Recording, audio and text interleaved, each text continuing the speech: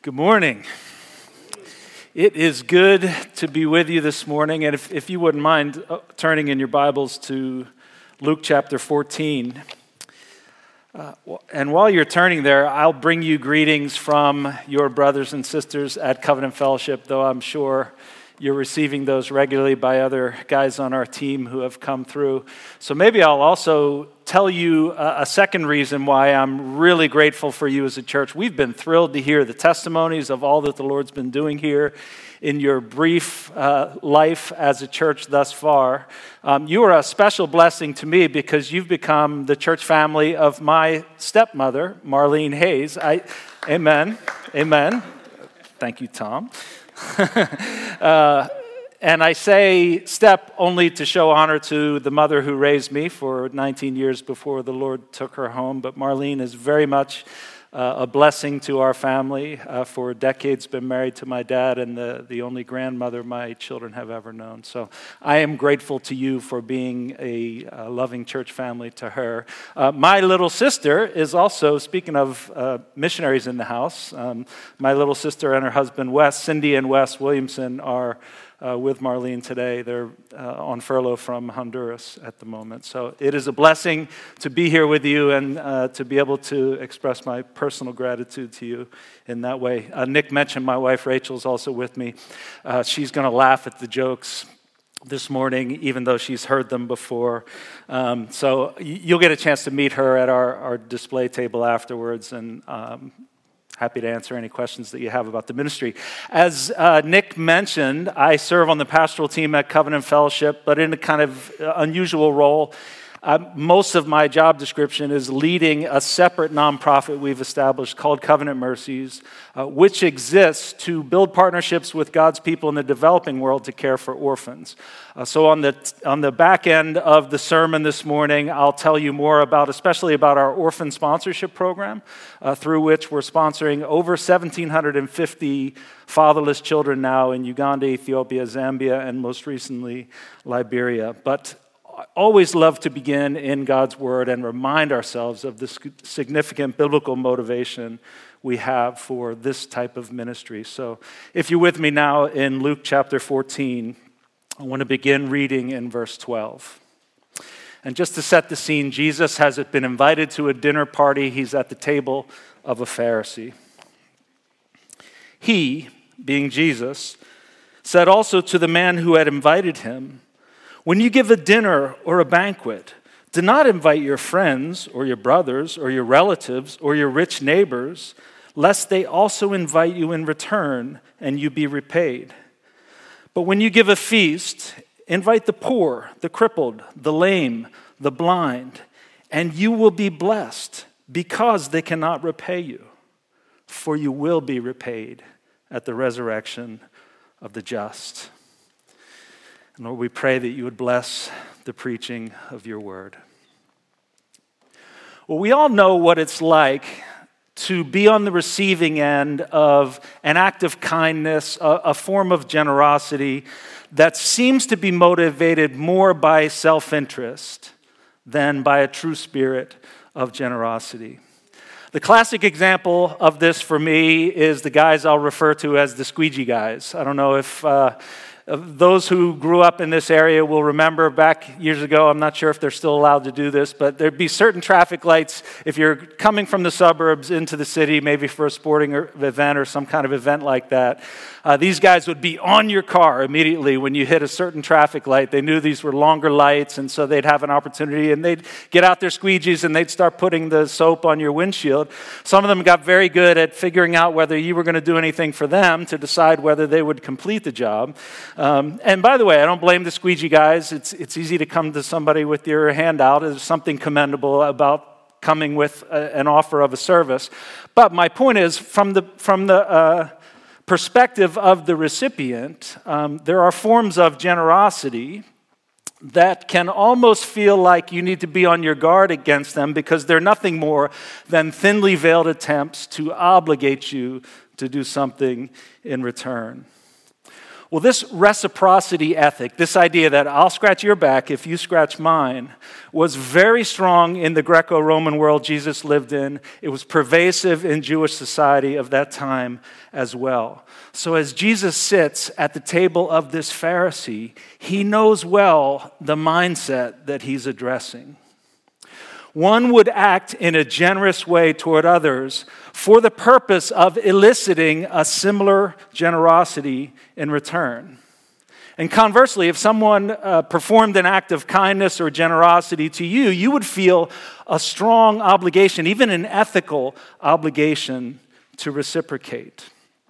Now, this reciprocity ethic may not be quite as explicit in our modern Western way of thinking, but it is undeniably present in our world today as well. It lies just beneath the surface in almost all of our social and personal interactions. If we're honest, we really have to admit that there's not a whole lot we do in life that isn't somehow motivated or influenced by our own self-interest. And on certain levels, that's perfectly okay. The goal of reciprocity is not inherently evil. In fact, there are certain contexts in which it's really the highest goal. Think about the business context. If I'm providing a service or a product for you, and you're happy to part with X number of dollars in exchange for that, and I'm happy to give you that product or service in exchange for X number of dollars, that really defines the ideal business transaction. And by the way, if that sounds like an endorsement of free market economic principles, you heard me correctly. It is, but that's not my point. My point is simply to say that the goal of reciprocity is not necessarily evil or impure. However, as he so often does, Jesus comes to us here with questions that dig deeper, that probe into the depths of our hearts and motivations and push us beyond these natural human tendencies. Jesus calls us here to a selfless love that expends itself for others without regard for what they can give us in return. And I probably don't need to tell you that this doesn't come naturally to us. In our sinful nature, we are bent toward doing things that are in our personal self-interest and neglecting things that really have no personal benefit to us at all. And so against the grain of his own ancient culture, against the grain of our cultures of today, against the grain of our normal and natural human tendencies and sinful nature, Jesus teaches us here that true Christian generosity goes beyond the bounds of reciprocity. In fact, one of the defining characteristics of generosity that's uniquely Christian, and by that I mean generosity that is a consequence of our faith, not merely a consequence of our humanity. One of the defining characteristics of generosity that is uniquely Christian is its intentional focus on those who can do nothing to repay it. Jesus says, you want to know whether your love is truly Christian love? Love those who have no capacity to love you in return. You want to know whether your generosity is like that of your Father in heaven? Give to those who can do nothing to repay you. This is generosity in its purest form, and Jesus wants to see that it is a recognizable trait in the lives of his disciples. So in the balance of our time in the Word, I just want to make two observations about this generosity that Jesus commends to us. Two observations, two characteristics of this generosity. Number one, it takes selfless, Christ-like initiative. This generosity takes selfless, Christ-like initiative. Now, contrary to the way that Jesus' words may sound to us at face value, he's not forbidding us from having our friends over, from being generous toward our families and our loved ones. In fact, if that's what he was commanding us to do, he'd be commanding us to violate other very clear scriptural commands. Remember, Jesus is at the table of a Pharisee. He knows what their practices are. He knows what our human tendencies are, those things that we've just been reflecting on. So he's speaking in hyperbole here. He's using strong language to jar us out of our complacency, to jar us out of our comfort zone, and to make a point. So what point is Jesus making? Well, he's saying that as God's people, our generosity shouldn't be limited to that which is normal. It's normal to be generous toward those who can return the favor to us somehow. As disciples of Christ, we're called to take generous initiative toward those who can't repay us. And listen, I just love this. He is calling us to do this precisely because they can't repay us. I just love the way Jesus explains the reason why we shouldn't invite our friends, our family, our rich neighbors that we might want to hang out with to our little dinner party, almost as if it should be intuitive to us. He says, oh, no, don't do that, lest they also invite you and you be repaid. Oh, yeah, that would be a tragedy, Jesus. Sure, I see that. I mean, imagine this afternoon we bump into Elon Musk and his wife, and we have them over for dinner, and, hey, we have a good time, and they invite us out to their presumably palatial estate, and after dinner there, maybe Elon says, hey, let's go up in SpaceX. This one's on me. I mean, that would be a tragedy. No, Jesus is not suggesting that would be a tragedy. What he's saying is, that's the way the world thinks. That's the way the world operates. If your generosity remains only within those bounds, what difference really has the grace of God made? Read verses 13 and 14 with me again. But when you give a feast, invite the poor, the crippled, the lame, the blind, and you'll be blessed because they cannot repay you. Notice that word because. He doesn't say you'll be blessed even though they can't repay you. You'll be blessed despite the fact that they can't repay you. No, you will be blessed because they cannot repay you. There's a cause and effect relationship here. The blessing for you is the direct result of the fact that you have selected as the object of your generosity those who cannot return the favor. And as you take initiative toward those who can't repay you, fully aware that they can't repay you, God promises that he will repay you for that very same reason. And this, Jesus says, is one of the things that ought to characterize us as God's people and distinguish us from the world. So this is a characteristic that differentiates Christian love from love that we might think of as natural or normal, even for those apart from Christ. Earlier in Luke's gospel, Jesus spoke in similar terms when calling us to love our enemies. We have this to be projected on the screen, so you don't need to turn back to Luke chapter 6. But beginning in Luke 6:32, Jesus says, if you love those who love you, what benefit is that to you? For even sinners love those who love them. And if you do good to those who do good to you, what benefit is that to you? For even sinners do the same. And if you lend to those from whom you expect to receive, what credit is that to you? Even sinners lend to sinners to get back the same amount. But love your enemies and do good and lend, expecting nothing in return, and your reward will be great, and you will be sons of the Most High. For he is kind to the ungrateful and the evil. Be merciful, even as your Father is merciful. Now, did you notice the similar biblical logic there? How do we demonstrate that we are sons and daughters of the Most High? Well, it's not by doing the same things that are not only possible, but even normal apart from faith. As Jesus might say, what credit is that to you? How does that distinguish you from the world? The world neglects to show kindness to those who can do nothing to repay it.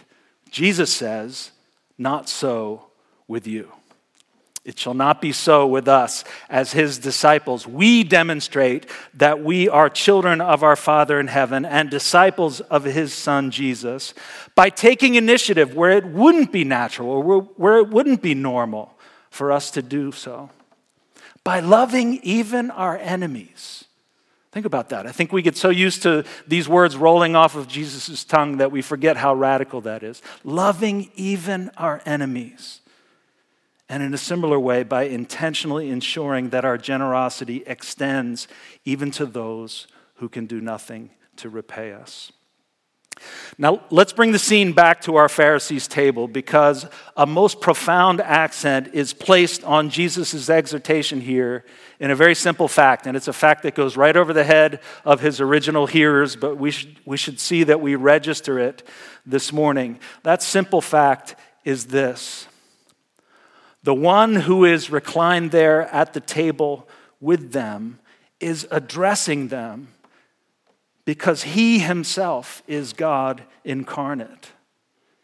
He's there with them at this table because he didn't consider equality with God a thing to be grasped, but humbled himself, made himself nothing, took the form of a servant, and came and took initiative toward those who could do nothing for him in return. Soon he will give all in giving his life and death on the cross for those who could do nothing to repay him for his sacrifice. Listen, if you are here today and you're not a Christian, or maybe you're exploring what the Christian faith is all about, it's important for you to understand there is nothing you can do to repay God. You don't come to Jesus as a way of repaying God for the wrongs that you've done or repaying God for the kindnesses that he's shown you.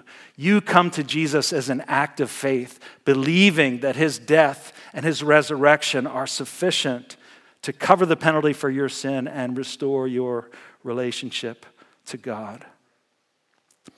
Now, for those of us who are already in a position of faith this morning, I trust you see the rich gospel truth bound up in what Jesus is calling us to here. Be merciful as your heavenly Father is merciful. Take initiative toward those who can do nothing to repay you. Lavish them with love and generosity and kindness. Why? Because that's exactly what Jesus did when he came and left behind the riches of heaven to come to this earth to seek and save lost sinners like you and me. This generosity that Jesus commends to us takes selfless, Christ-like initiative toward those who can't repay it. Well, secondly, just a second observation about this generosity is simply this: it's driven by faith. This generosity is driven and fueled by faith. And please note that even as Jesus calls us to a generosity that's not self-interested, he simultaneously lifts our eyes to a reward, a personal reward that can only be seen through the eyes of faith. Let's look again at verses 13 and 14. But when you give a feast, invite the poor, the crippled, the lame, the blind, and you will be blessed because they cannot repay you, for you will be repaid at the resurrection of the just.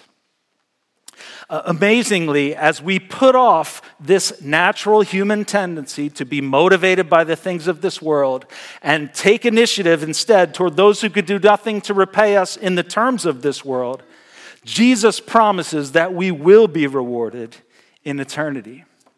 We can only embrace this reward in the here and the now by faith, by trusting simply that what Jesus says to us here is rock solid truth, though we can't grasp it in the here and now.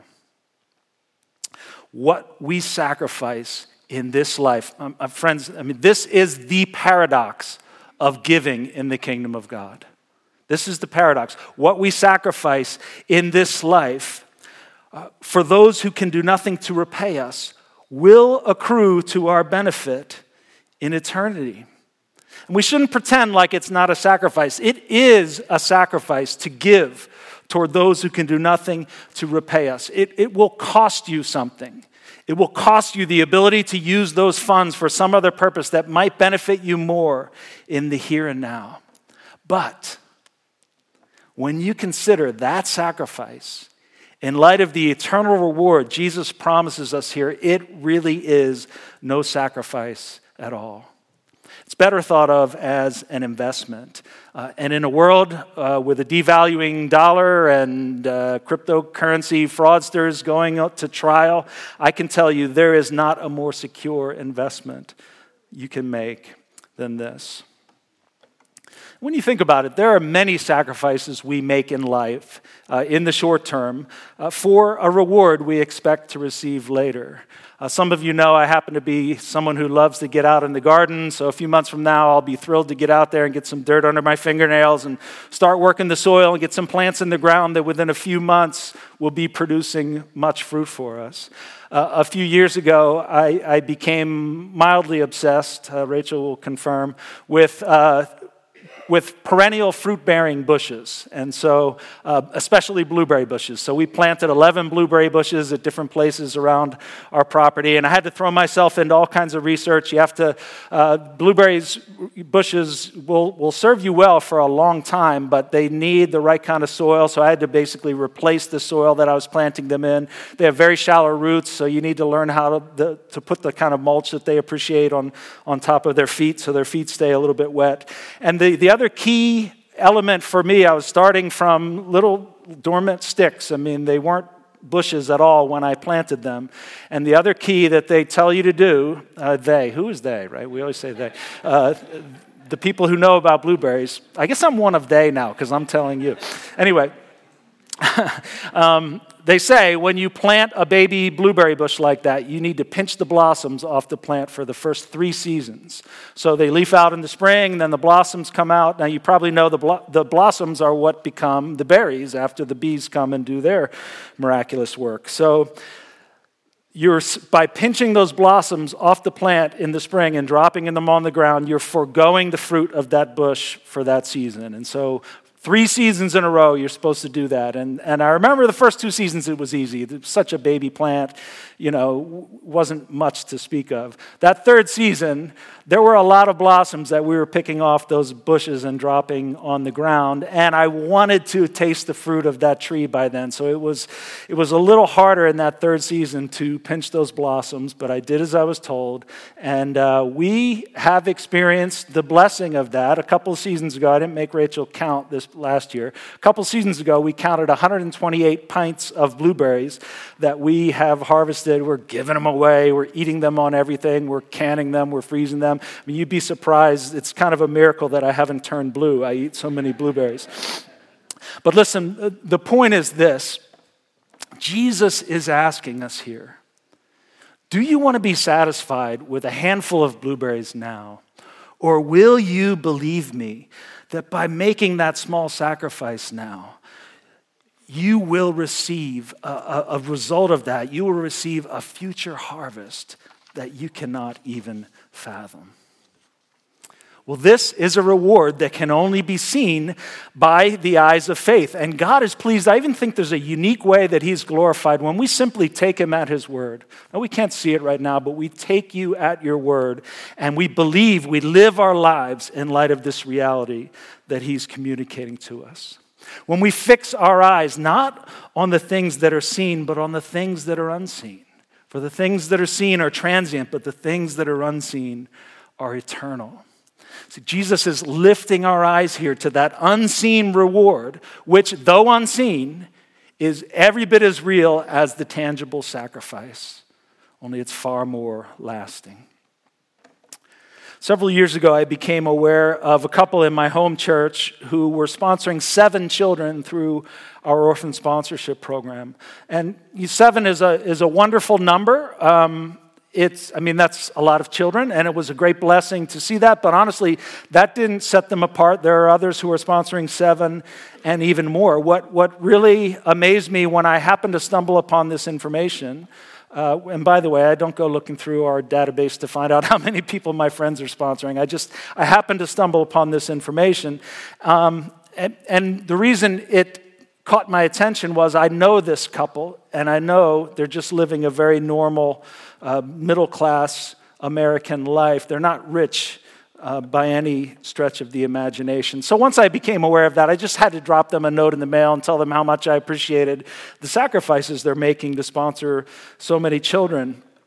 Well, sometime after that, they received my note. We bumped into each other. They mentioned the note. And so I came to learn how that transpired through the years. Just like many of us did when we first launched the sponsorship program in 2003, they signed up to sponsor 1 or 2 children at that time. But then each year, as the husband, who's the breadwinner of this family, would receive an increase at work, they would just add 1 more child. And kind of based on the principle that the Lord provided well for us last year, and now he's given us an increase. Let's share a bit of that increase with another child in need. By the way, I checked in the database. I do check on them now, intentionally. And they are now sponsoring 21 children through our program. So they've continued that practice through the years, evidently. Now, my point is not to suggest that we should all be sponsoring 21 children, or even that we should all be following that pattern of adding a new child each year. My point is simply to say these are not people of significant means by American standards. They are making real sacrifices. The funds that they are using to sponsor that many children could be used to benefit their own standard of living. And you know what? None of us would even look at them and call them self-indulgent. They still wouldn't be keeping up with the Joneses. But this is a couple who is not interested in keeping up with the Joneses. This is a couple whose eyes are fixed not on the things that are seen, but on the things that are unseen. They are sacrificing now for a reward that's being kept in heaven for them, where moth and rust do not destroy, where thieves do not break in and steal. I don't know about you, but I want to live my life in light of that reality as well. Well, when I think of Jesus' exhortation here to be generous toward those who can do nothing to repay us, I can't help but think of the children in our orphan sponsorship program. If you are sponsoring children through our program, and by the way, I should have said this up front, I know that many of you are, and thank you for your significant generosity in the lives of these kids through the years. If you are sponsoring children in our program, it is virtually impossible that those kids will ever be able to do anything to repay you. Well, that is exactly the kind of giving that Jesus is commending to us in this passage. It's precisely this kind of generosity that he promises to repay at the resurrection of the just. And that phrase, hearing Jesus say that phrase, the resurrection of the just, immediately puts me in mind of Matthew 25, where Jesus foretells of that final day when we'll stand before him. And he'll say, "Well done, enter into your reward. For when I was sick, you visited me. When I was hungry, you fed me. When I was thirsty, you gave me something to drink." And we'll say, "Jesus, when did we see you sick or hungry or thirsty?" And he'll say, "Even as you've done it to the least of these, my brethren, you've done it unto me." And I just imagine, that part is thoroughly biblical. This part is from my imagination. But I just imagine that Jesus, in that moment, might take up a young lady by his side and say, "I want you to know Kalkidan. Kalkidan was born with HIV. She lost both of her parents to AIDS. She was on a trajectory to suffer that same fate, but you gave when there was nothing she could do to repay you." And that giving also brought a lady named Helena into her life, and Helena led her to faith. Kalkidan is here today because you gave when there was nothing she could do to repay you. Or maybe he'll pull up a young man named Charles and say, "This is Charles. He was a student at Lighthouse Christian School, and he gave his life to Jesus at a young age at a VBS that Lighthouse put on. Later, he was able to go to college on a college scholarship, and he became a teacher and influenced the lives of so many other young people from that role as a teacher. That all happened because you gave when there was nothing Charles could do to repay you." My friends, think of the ripple effects throughout eternity. Think of the children and grandchildren in the future of the children that we're sponsoring today who will know the love of Jesus because somebody shared it with their mother or somebody shared it with their grandfather when they were just little children running around in the community with inadequate care. Think of all the lives that will be touched by the lives that we're touching. Well, I believe part of our reward in heaven will be the joy of seeing with the eyes of eternity the full eternal impact our acts of kindness and generosity we're able to achieve in this life. It takes the eyes of faith to see that in the here and now. And I couldn't be more grateful for the many people who have given with that kind of faith and joined hands with us in that kind of faith, investing generously in this work for over 20 years now.